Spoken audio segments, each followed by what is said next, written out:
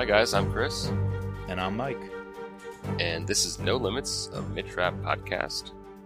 So what you cooking this week, Mike? You know me. There's only one answer, and it's pizza. Pizza, man. I'm actually making quite a few pies for my wife, Rosie, and her friends. We're going to drop them off this weekend while they're all hanging out. So, love getting the pizzas going. I got my special outdoor oven. I got a baking steel on my indoor oven. So this time I'm going to whip up some New York style pies and Roman style pan pizza. Nice. I'm gonna try out the dough recipe that you sent me this weekend. Nice. We're gonna do some homemade pizzas with Nice. the kids. Nice. Well, if you need any tips, Well, I just like pizza, good, bad, or ugly. I love eating pizza, but I think I like making it just as much. Like, Yeah, I'm just all things pizza for me. nice. Yeah. Dude, I can't wait till one day. Maybe if you come down here in the DC area pretty soon. Soon. I'm moving down there soon. Yes, we can be making some pizzas together. It sounds great. And making some podcasts together. We can pizza and podcast. All right, but the people don't care about that. You know what they No. should care about, though? Some good news. Tell them the great news, Mike. Great news, man. Kyle has signed a 3-book contract. He will be with us and providing all things rap to us That's awesome. at least through 2023. So we are set, and we have some good news to come out of 2020 for once. Some great news to come out of 2020. I mean, so well earned. The Real Book Spy broke the news yesterday, and we are grateful to hear it. I'm excited too. I was reading the report from the Real Book Spy, and Kyle really seems to say a few things that prove he's the right guy, and this is nothing new. But in his own words, he said, quote, "I see the series tracking the massive real-world geopolitical changes going on in a way that allows me to keep throwing new challenges at Mitch. The trend of countries becoming more insular and perhaps less democratic creates interesting opportunities, particularly for internal threats." Perfect. Well, I He's the mean, man for the job. definitely, yeah. I mean, you could definitely see that in Lethal Agent, that like beginning to really mimic, real world events, and then even predict. I don't think he did that on purpose, but predict real world events. But yeah, I'm excited to see Mitch getting thrown new challenges. That was one of my favorite things from Lethal Agent. So. Yep. And Kyle's done it so well. I mean, absolutely. We all knew he was getting the contract, deserved it, and it's great to hear that it's been inked. Yes. Yep. So, because we're so excited for this, new announcement, we wanted to do something special this month, and we're going to give out 2 autographed non-rap Kyle Mill books to honor Kyle Mills getting a new 3-book deal. So we'll be picking and announcing the winners towards the end of the month on our August 24th podcast. So be sure to stay tuned. So we're going to do a little bit differently, whereas one of the books we're going to be giving out to anyone, people who follow us on Twitter, on our Facebook page, and it's going to be Kyle's first book ever, an autographed copy of Rising Phoenix. And this is the first book in the Mark Beeman series, and it's from 1997. Both me and Mike have read this book. I really liked it. So it's a little bit old, but it's signed copy of his first book, so that's pretty cool. Yeah, this book has a really cool premise. It was really exciting. And it's about a deadly plague that strikes America's cities. But the plague is not what you would think it is. As the book summary from KyleMills.com says, hospital ERs are jammed. Chaos reigns in the streets. Men and women are dropping like flies. Someone has taken the war on drugs into their own hands and poisoned the narcotic supply. And the most chilling of all, the majority of Americans actually approve. Mark Beeman, FBI agent, is brought in and given the thankless task of discovering who's behind the full-page ads that have suddenly appeared in newspapers across the country, giving drug addicts a simple choice: quit or die. I mean, that was a pretty exciting premise. What happens when the narcotics supply coming into the U.S. is poisoned and you can randomly die if you're addicted? Ozark, anybody? Oh, is that what it's about? I've never watched it. Oh, yeah, there's a subplot in Ozark in this latest season, but Anyways. They were reading some 1997 Kyle Mills when they wrote Yeah. that screenplay. And for this giveaway, we are going to open it up to any of our Twitter followers who retweet or reply to our post announcing the giveaway, and anyone in our Facebook group on No Limits, a Mitrap podcast group on Facebook. You just have to simply like our post about the giveaway. So, Chris, by the way, I don't know if you checked the Facebook group. We have 99 members. So we are pretty close to that tipping point of getting 100 on our Facebook group. Yep. And so anyone who likes the announcement about the giveaway will be automatically entered. Very cool. And then so the second book we're going to be giving away, which will be for our Patreon only giveaway for the month of August, is going to be Burn Factor, which is Kyle's first standalone novel, not part of the Mark Beeman or Covert One series that he's tied to, and this was published in 2001. Yeah, so also the book summary for this one, Burn Factor, from KyleMills.com, quote, "It's a serial killer book that wasn't about a serial killer. What if there was a murderous psychopath who was so important to the government that they would actually cover up his crimes? And what if a young computer programmer working on the FBI's DNA system found out about the conspiracy?" Ooh, I got to read that one. Yeah, Kyle's first standalone novel. Haven't read that yet. Yeah, and this giveaway is going to be for our Patreon supporters only. We are so happy you guys are still with us, and thank you for your patronage. You are the reason why we are able to make this a weekly podcast and commit to 4 episodes a month. So thank you, thank you, thank you, thank you. Yes, speaking of Patreons, we got to welcome our newest special agent, Peggy G, who you can find on Twitter at blue_unicorn28. And this is kind of exciting because she's tuning us all the way from Germany. Nice. So we're international here at this podcast. I think we also have a listener from Australia. Philippines. Now we have one for Germany, Philippines, New Zealand, yes. India. Boom, we are international. And those are not just data points. I've actually spoken to, or I should say tweeted with, our listener from New Zealand, our listeners in India and Philippines. So, it's actually real people downloading and listening, not just a data point or a statistic. Nice. Yeah. And so your Mitrap Pod bookmark and sticker, they're in the mail. And who knows how long international shipping's taken, but you should get those soon. I wonder if Customs is, commandeering any Mitrap Pod swag trying to get through the mail. Kind of like a Carvel ice cream cake. Yeah, they're a long story, but yeah, they're holding up my ice cream cake to a friend. Who ships ice cream internationally during a pandemic? Mark Beeman. Mark Beeman's going to be knocking on your door. It's got some anthrax in it or something. I don't know. Did you poison the Carvel ice cream supply in the global food industry? I wanted to pull a Halabi, I guess.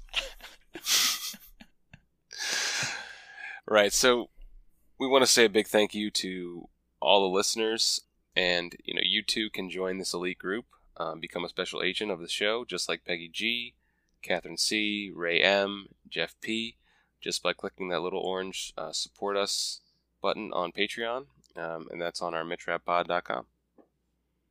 Yeah, and so today, let's get into it.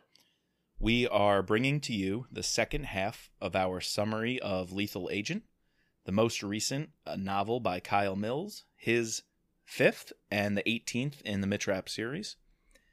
This is such an action-packed book. Our summary went a little long, so we broke it into 2 parts. And then after this week, we're bringing you part 3 next week, which is where Chris and I will share a thematic and topical discussion, as well as our final ratings and review of the book. Right. Cool. So we also chose to do Lethal Agent this month in August as a way to get ready for Total Power, dropping on September 15th. Total Power does pick up shortly after the ending of Lethal Agent. So great way to refresh yourself here 1 month before the release of the next Mitrap book. Yes. All right. Let's get into it.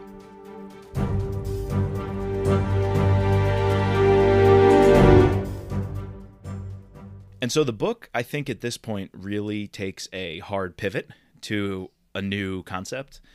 And we start finding out more about the drug cartels and how this story is going to shift from Yemen and the Middle East very quickly to Mexico. And we really haven't. Have we ever seen Mitch undercover? Undercover like this, where he's like full blown. I mean, there is that scene where he goes into Iraq and he's like undercover as a turned ISIS fighter. But this is like hardcore. Like he has to do this extensive backstory. Like, I don't know. Yeah, I think this is a lot more extensive, like you said, and it's fully embedded to the point where he has to, and we're going to talk about this, even bring in Claudia and Stephen to tear down his entire life, his real life.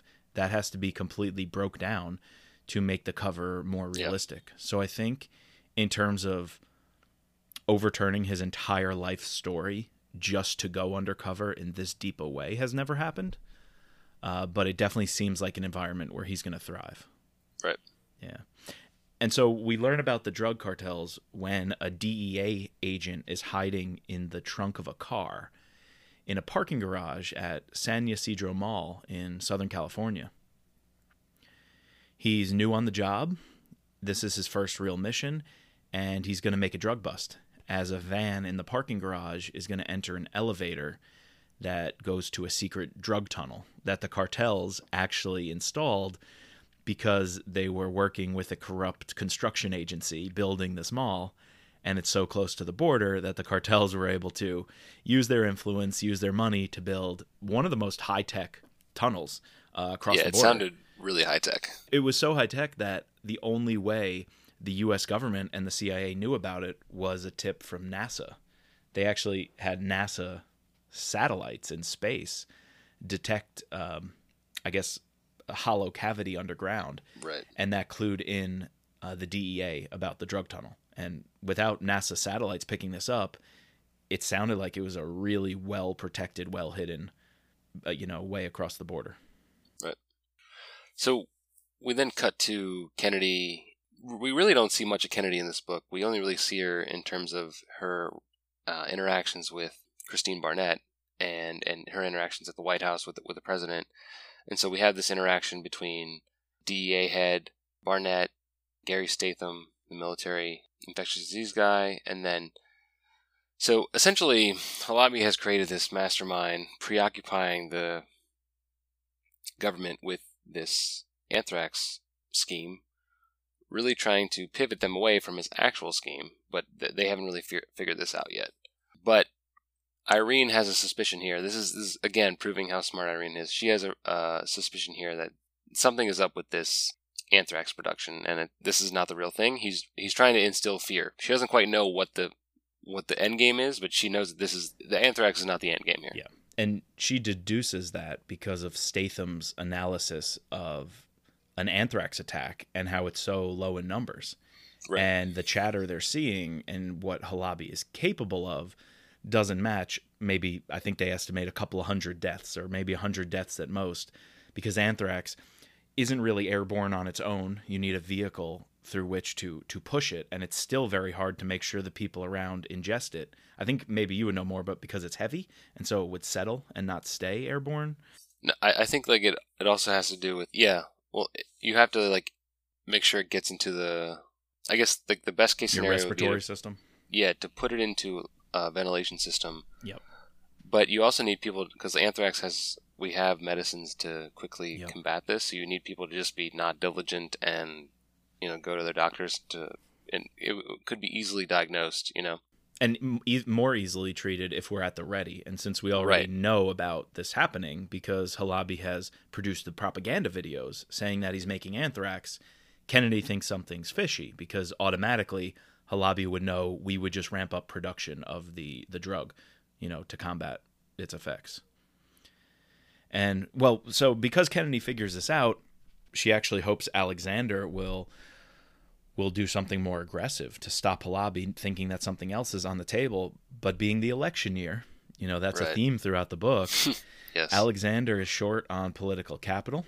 He doesn't want any fireworks going off. He actually agrees with Barnett and wants to rein in rap. He wants to say, Mitch, let's not have a firestorm. Let's let the DEA do their job. Let's let the CIA official employees and network do their job. And he actually sends FBI agents. Agents out to watch Rapp and make sure he stays at his house in Manassas. Until they find out that in that tunnel, the DEA agent who caught the drug cartels moving a shipment was actually transporting anthrax. And we got lucky, right? They do a random test on the drug samples just to do a chemical analysis, and they happen to prick the bag of anthrax stuck in the middle of the shipment. And boom, there we go. You know, it has to be all in now. The anthrax was almost shipped across the border, and a hesitant Alexander and a curious Kennedy agree that Rapp should be brought in. And this is kind of cool. Rapp's conversation with Alexander about his demands of getting back in. Yeah, I thought, one, it's interesting because right before this, he's having this argument with Claudia, and it's about this long-standing argument. Like, we just did the third book in the series, or the second book in the series, right? The third option, and he wants to get out. Now we're in book 19 of the series, or 18 of the series, sorry. Yeah, years later, and Claudia wants him to get out. So, like, this is a recurrent theme over time. He ignores the president's phone call. FBI agent comes and says, answer the phone call. It's the president. He answers it and says, well, what do you want? Claudia's like, he doesn't want your fucking job. I think Claudia's argument, though, is shaped a little differently now because with he served his time. Yeah, with the presidential transition coming up and a new administration, with politics being so divisive, with CIA and operations and even just military and law enforcement in general kind of not having this credibility anymore in the public's eye, you know, they're badmouthed quite often.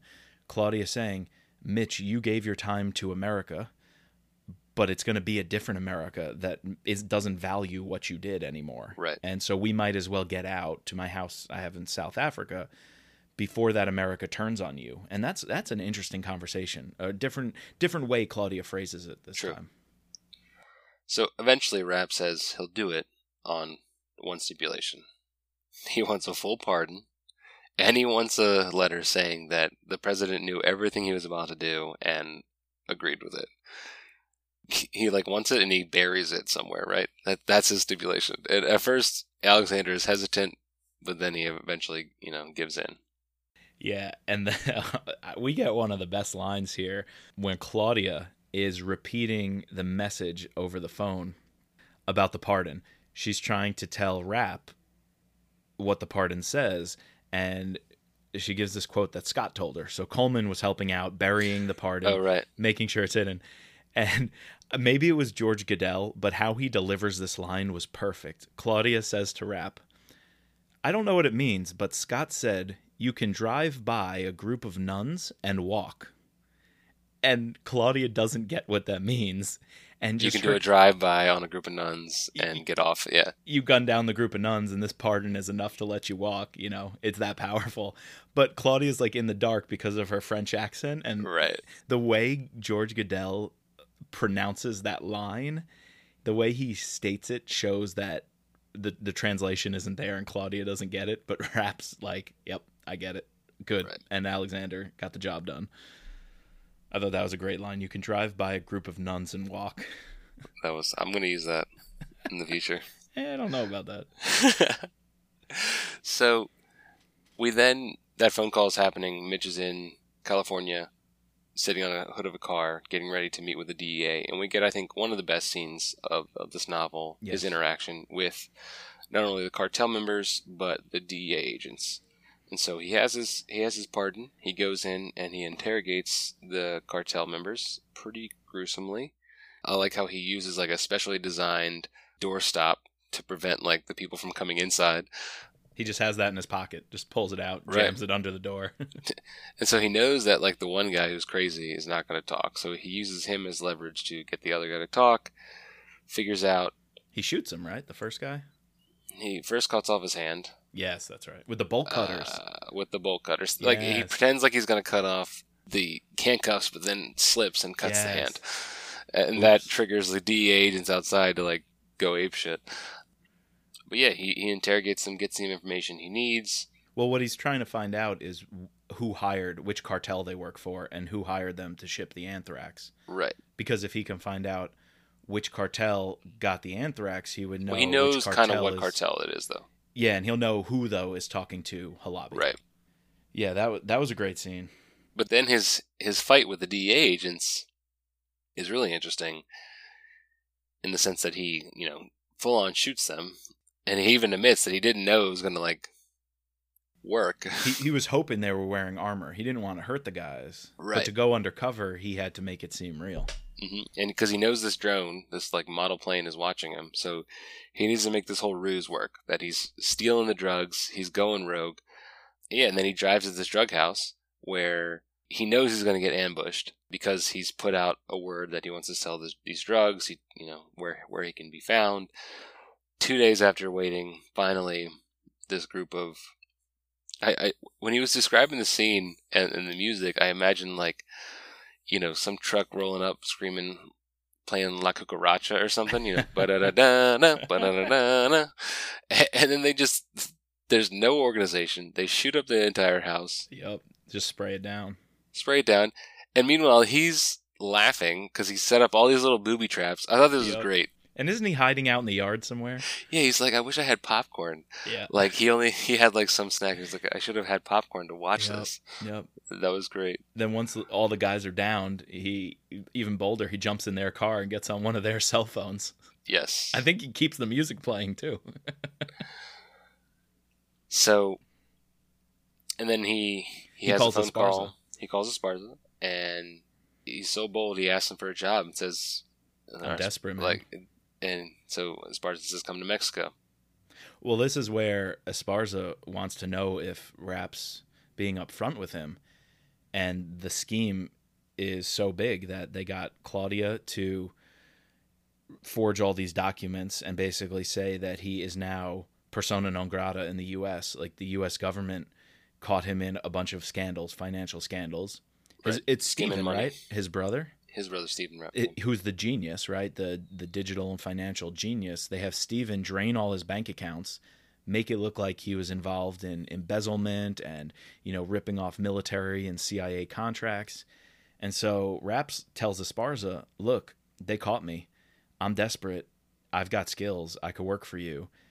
And Esparza does a background check, and it all checked out. Stephen and Claudia made the undercover story, watertight. Is that the word? Right. Airtight, waterproof. Airtight, waterproof, airtight. Waterproof. There you go. So he's fully undercover now with the cartel boss. Yeah, I thought it was a nice little touch. Claudia runs off with Scott, drains all of his, and takes the rest of his money. Yeah, he even says Claudia's with my best friend now. Esparza buys it though. Yeah, he does. While all that is happening, we have a series of cutbacks to both Barnett and Gray discussing, how to proceed. They decide to eventually leak the information, or they're talking about potentially this decision that they ultimately will, to leak the information that anthrax did get over the border. And she states that she's comfortable letting 100 people die if the leaks gets out, instead of she doesn't want the president to, get a win by catching Halabi, which was... She wants the president and Irene and Mitch to take the hit for letting the drugs in, even if they get dispersed. She doesn't care. She just doesn't want to see them on the front paper, the cover of the papers, saying that they stopped the terrorist attack, because that would give Alexander's party a lot of political capital. Right.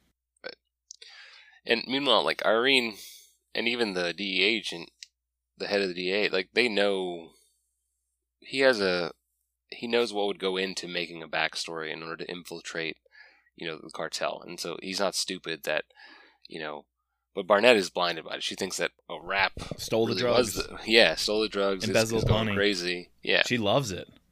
Yeah, she's playing into it. She's just feeding into Rapp, Yeah. The DEA agent who Rapp shot is kind of cool with it, right? He's like, oh, yeah, I guess that makes sense. He knew I had a vest, so he wasn't trying to kill me. But in the end, because they all figured out that, they're in the moment, they're pissed, but, I think the DEA head, in charge of the DEA, he realizes, what's going on here.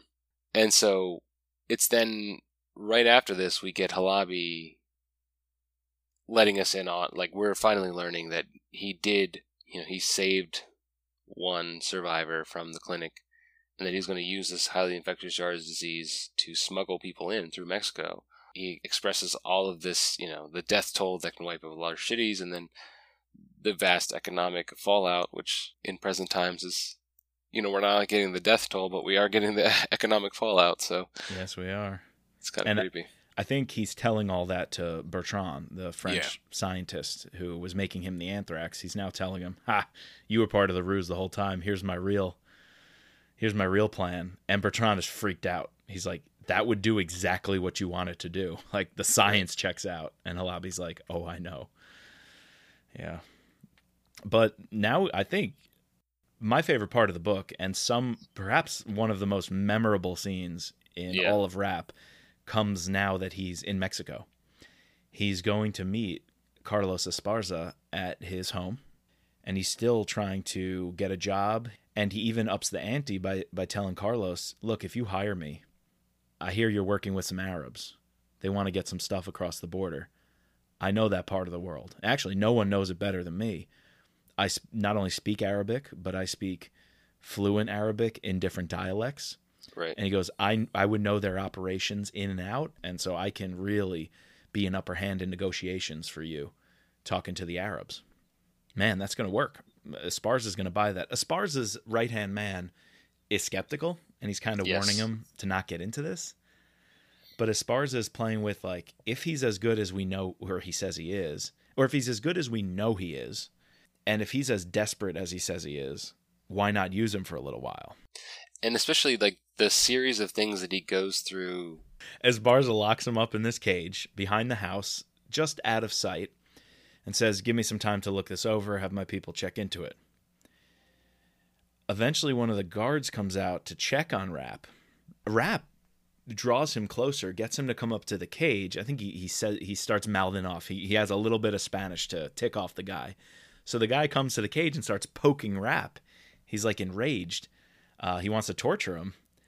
Rap grabs him closer, kills him, and as Rap is thinking, how the hell do I get out of this cage? Oh, right. The best scene in the book, maybe the recent fibula, books. Right? He has nothing to pick the lock, no metallic items. He carves down the dude's fibula to make a lock pick. He uses the dude's bone to pick a lock. Not only that, he goes into the house. He gets into Carlos's closet, puts on his expensive clothes, even orders breakfast from the maid. He talks to the maid. And then he sits down on the balcony with Esparza. And the woman brings him his food. That was great. That was like, I could see that happening in a movie. That's how vivid perfect.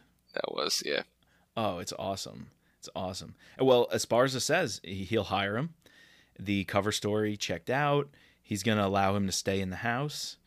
And he just has one more way to vet and feel Rap out. He's going to put him through this test. Yeah, this test was interesting. At first, I thought this was kind of like a diversion, which was a little unnecessary. Yeah, I didn't think it needed to be. I don't know. This is the one part I thought of this part of the book where I was like, does this really need to happen? I'm with you on that. But then again, the other side is he really going to accept this guy into his cartel, which I'm sure is very secretly guarded, that easily? It's a test, basically, to see if Rap is worthy of the job by dropping him at a place 12 miles away in the middle of the jungle and giving him like a couple of minute head start, and he has to get to this village in a restaurant in the middle of nowhere. Right. And Esparza is going to send tons of guys after him. He's going to use dogs. And basically Esparza says, nobody can survive that 12-mile trip. My dogs, my men will hunt you down. And guess what? We get to kill you. End of story. We have no problem. But if you make it and you kill my guys, maybe I have to hire you. You are that good. I can use you. So it's like a what do you call it? High risk, high reward scenario. Yeah. It's a high risk taking Rap on, but if he does, there might be a high reward of getting more leverage with the Arabs. So as weird as it was, it's kind of cool because it rains, torrential rains, which Rap knows will help keep off his scent from the dogs.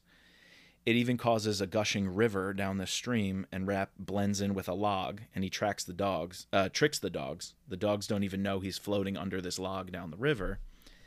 But then a pretty cool part, he hides out in this barn up on a loft, and it's in the middle of a cocoa field, or a coca field, so cocaine plants. And he climbs up on this loft, and the dogs are nipping at him, and they're about to climb up this ladder to get to him. And he douses them with cocaine. He grabs a package of cocaine. That was pretty funny. Flings it open, and the dogs just get super high, and he could walk right out with the dogs just falling over on themselves and passing out. So that was pretty cool. I can't remember any other time we drugged animals to as an escape plan in these books. In this series? No. Yeah, but I mean, while this scene was cool and to see like what Rap could do, it did feel out of place. Also, kind of like in the scene where he escapes from the ISIS fighters back in Yemen, there's a lot of off-book things that I feel like in the past we would have got to see. Mm-hmm. Like we jump right from him leaving Scott and his men to him walking into the cafe. And then we heard a description from Halabi and how like he's like burying himself at night and stuff like that. Similar here, where we see him like floating down the river, escaping the dogs, to then showing up at the restaurant in one of his like general's like gears. Yeah. That they knew he killed earlier. But then like we get all the description of what he did from Esparza, or in Esparza's mind. And I feel like that's a new technique that we haven't really gotten before. So let me ask you though, if you're Kyle and you have these two like Rap escape scenes watching him operate, if you do the desert one in full detail and you take the pages to do it, it's kind of old hat. It's been done before.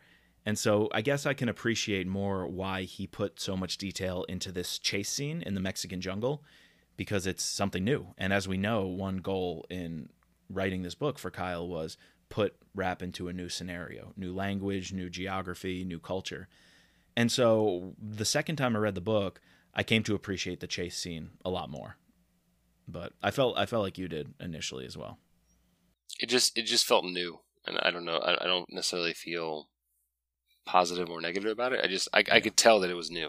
It was something different. Come on, dogs and cocaine. Yeah.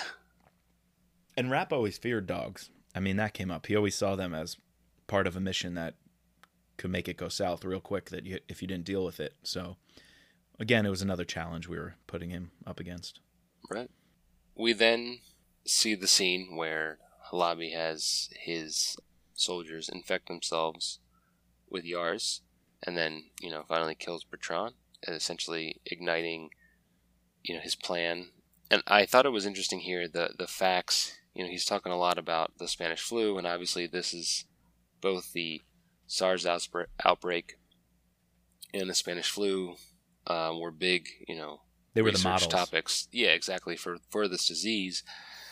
And, obviously we're in global pandemic right now, which I don't think Kyle realized was going to happen when he was writing this book. Or did he? But it's, or did he? We can ask him that question maybe in the future. So I haven't really, looked into the Spanish flu before, so I thought it was interesting just hearing the facts and how, Spanish flu started in Kansas City, in military bases during the war, and that the medical community really urged wearing masks. People should be wearing masks. And actually at that time, probably because there wasn't social media and Twitter and all this bullshit, the people actually listened and they wore masks. And, I guess wartime people were much more perceptive to, they were hardened down. They're like, they had stuff to do. So this was just another thing that they followed along. For the war effort. Very different to now. It's a interesting reading about this. And after reading this, I went into, more specifics about the Spanish flu and how the community reacted. Yeah. People in the past were much more, we'll take this battle and we'll fight it. Whereas now people want to argue about whether or not we should wear a fucking mask. Yep. Yeah. Now that the anthrax has been lost and the Americans seized it, Esparza's cartel is kind of falling out of sorts with their Arab contact. Right. And so that the Arabs say they're going to send some men to oversee the operation of a second shipment. Yeah, they don't want to lose their goods this time. And Esparza's like, yo, chill, this happens when we cross the border. Sometimes things go south, but we got you. It's the price of doing business. You're going to lose some goods.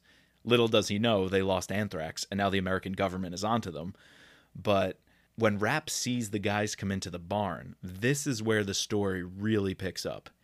He's watching them, I think, offload from a truck and go into a barn where they're going to stay overnight. And the contact, who's Mohammed Atia, tells Esparza, keep your men 20 yards away.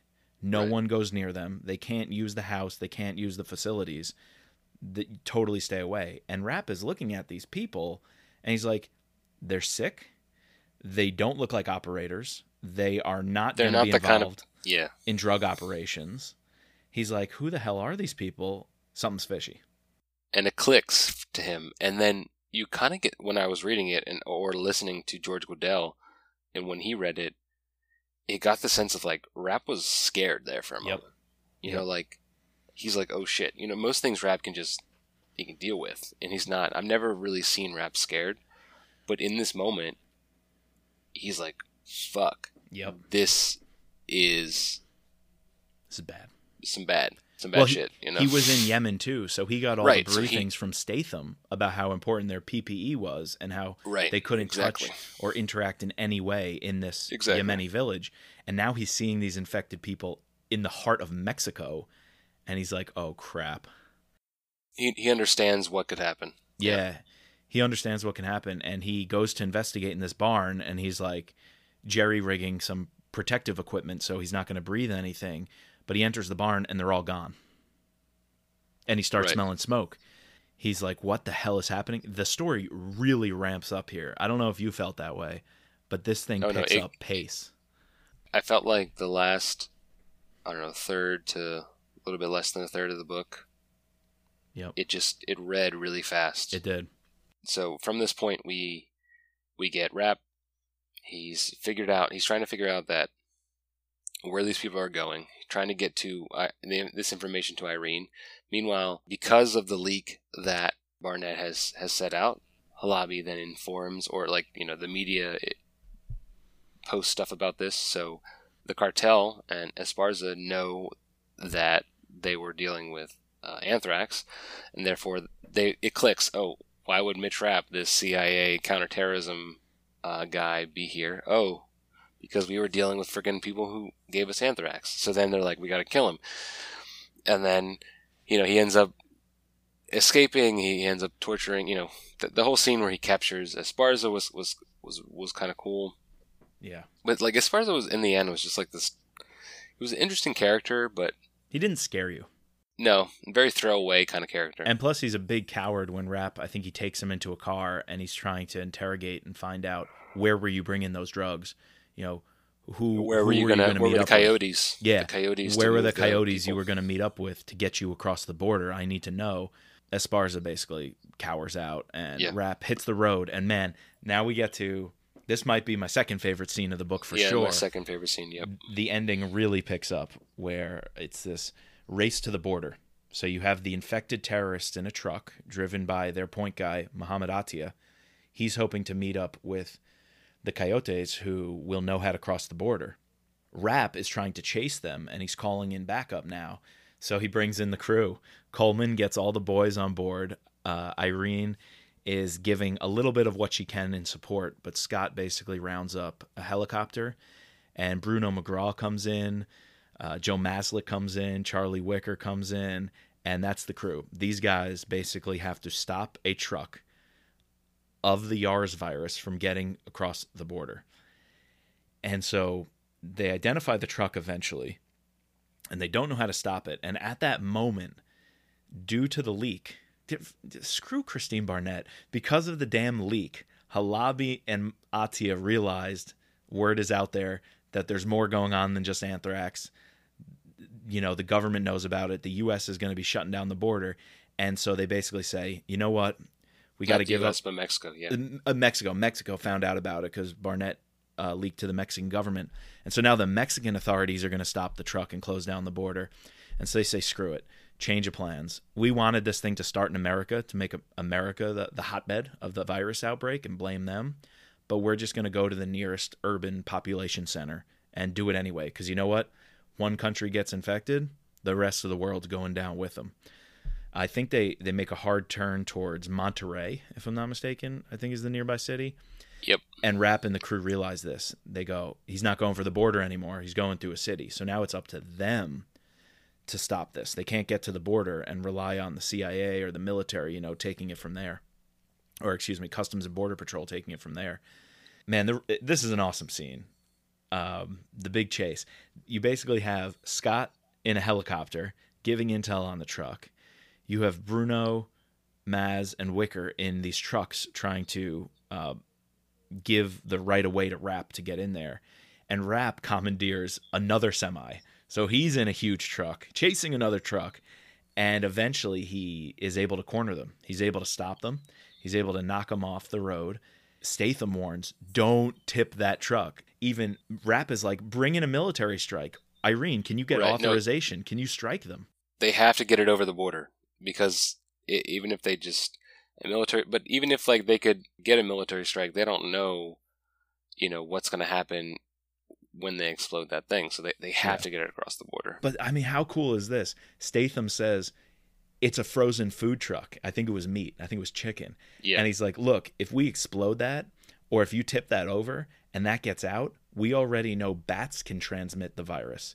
What wild animals are going to pick up bits of the chicken meat and the scraps of blood? We don't know if that's infected. Right. And so if you had all these birds picking at this meat and any human carcasses also that in the blood, this virus could spread just as badly as if it was human-to-human contact. And so Statham's like, we got to get that truck into the U.S. and quarantine it. Right. And so Rapp basically kills Atia, gets his blood all over him, and has to go into the driver's seat and basically take control of this truck. He takes some antibiotics real quick. Even though he knows they'll do nothing. I guess that's like a placebo, right? He's just trying to placate himself. He pops those antibiotics a few times, like, God, please let this work. I guess he's really like helpless at that point, Like we've never seen him with a disease, something on the micro level that can stop Rapp. And he knows this is going to do it. I just have to complete the mission here and now. I think it's really cool that he just does it. He realizes that he could die. There's like a 50% chance of dying from this disease.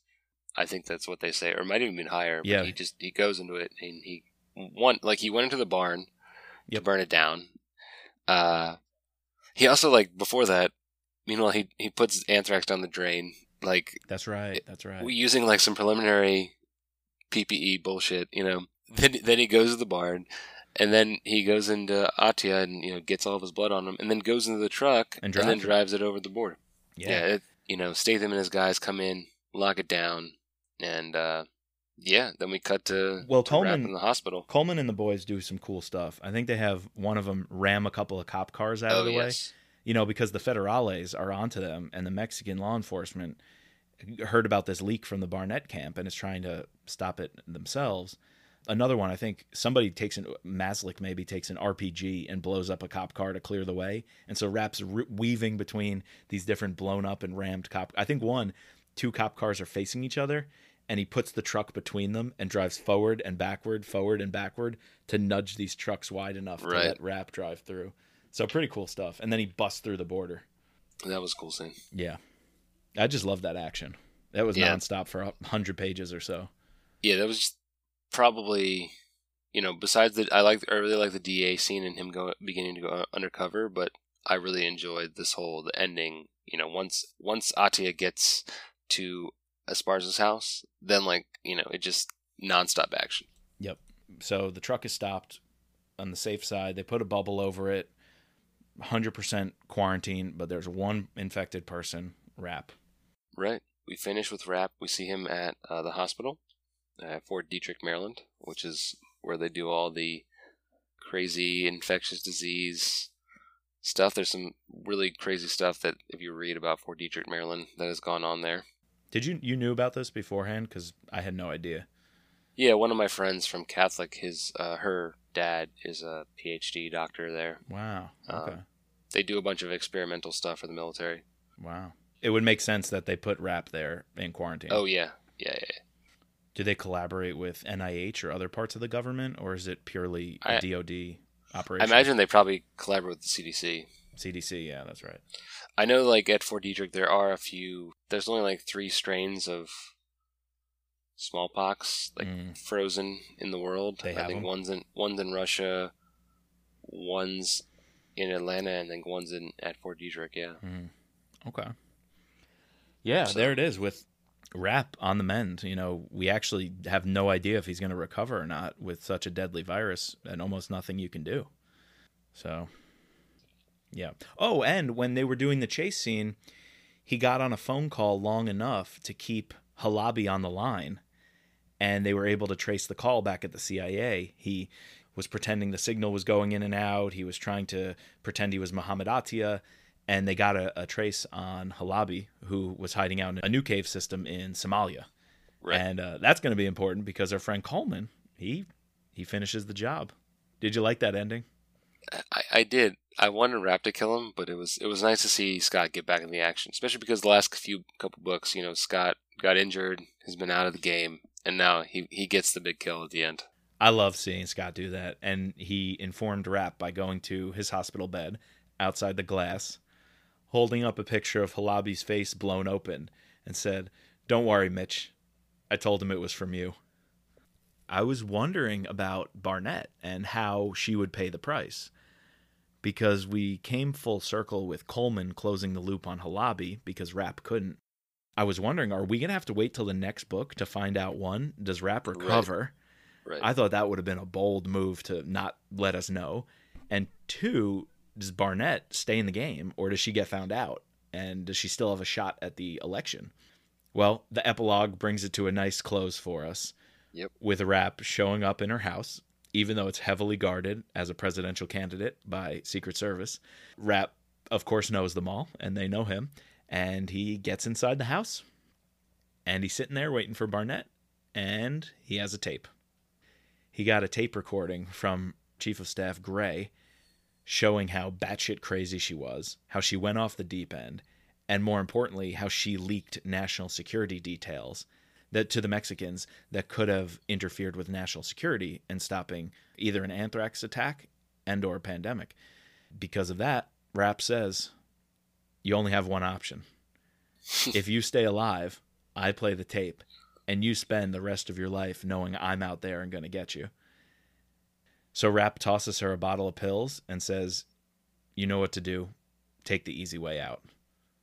And she said they went down rather easily. And we end our book. That's it. Pretty good book. That was a good one. Right. I like that. I liked it. So what are we going to do next episode, Chris?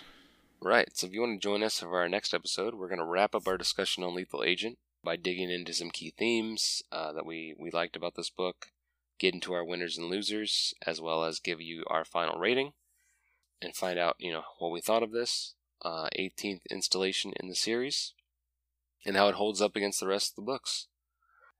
As always, please subscribe, rate, and review us using your favorite podcasting platform. You can find us online at mitchrappod.com or using our Twitter handle at mitchrappod. And as always, just let Mitch be Mitch.